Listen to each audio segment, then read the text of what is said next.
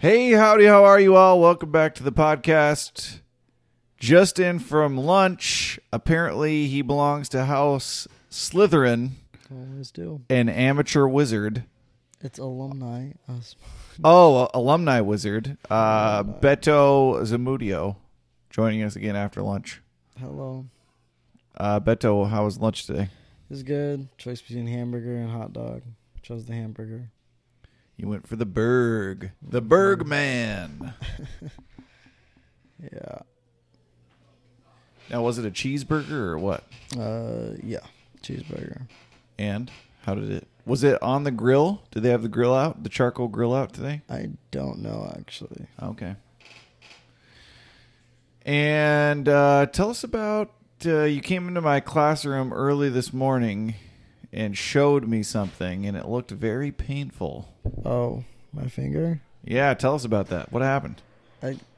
So I got a note in Edmund's class yesterday, and I went to go leave, and I had my middle finger a little too close to the doorway, and when I closed the door, it just sliced off a piece of my finger. Yeah, I saw it for, obviously this is a auditory medium, so you can't see Beto's finger. But it's a good little triangle of skin down through the skin to the flesh. The meat of his finger is exposed just right now. Epidermis.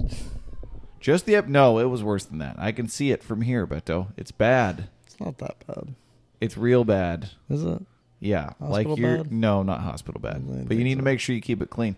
In addition to protecting yourself from the coronavirus, you're going to need to also keep yourself from infection on that cut. Yes, I do. Now, Beto, tell us about plans for the weekend. It is Friday after all. I will be going home. It is my birthday weekend. What? Birthday? We'll have to get a big birthday review pod next week. My birthday's on Monday, so. Oh, birthday broadcast. No. that probably won't happen. But yeah, so I was born in the March month on the 9th. So yeah, I was born on the 9th day of March. So you're celebrating your weekend. Or 17 years ago. I'll be celebrating it this weekend, and then I have a little thing with my Full Circle group on Monday. Oh, what Full Circle group are you in? Thriving Tribes.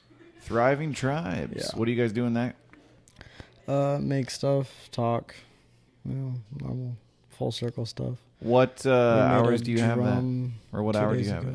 I have second. Second hour. So it's just after years. So you come to chemistry and then head to Full Circle. Mm-hmm. And then it's Emmons. And then to the dreaded door-slamming math class. Mm-hmm. And then after that, it's psychology and English 11. How'd the sheep dissection go? It was pretty fun. It was after I got my finger damaged. So it was interesting to do, but it was still fun. What did you learn about sheep brain in doing that dissection?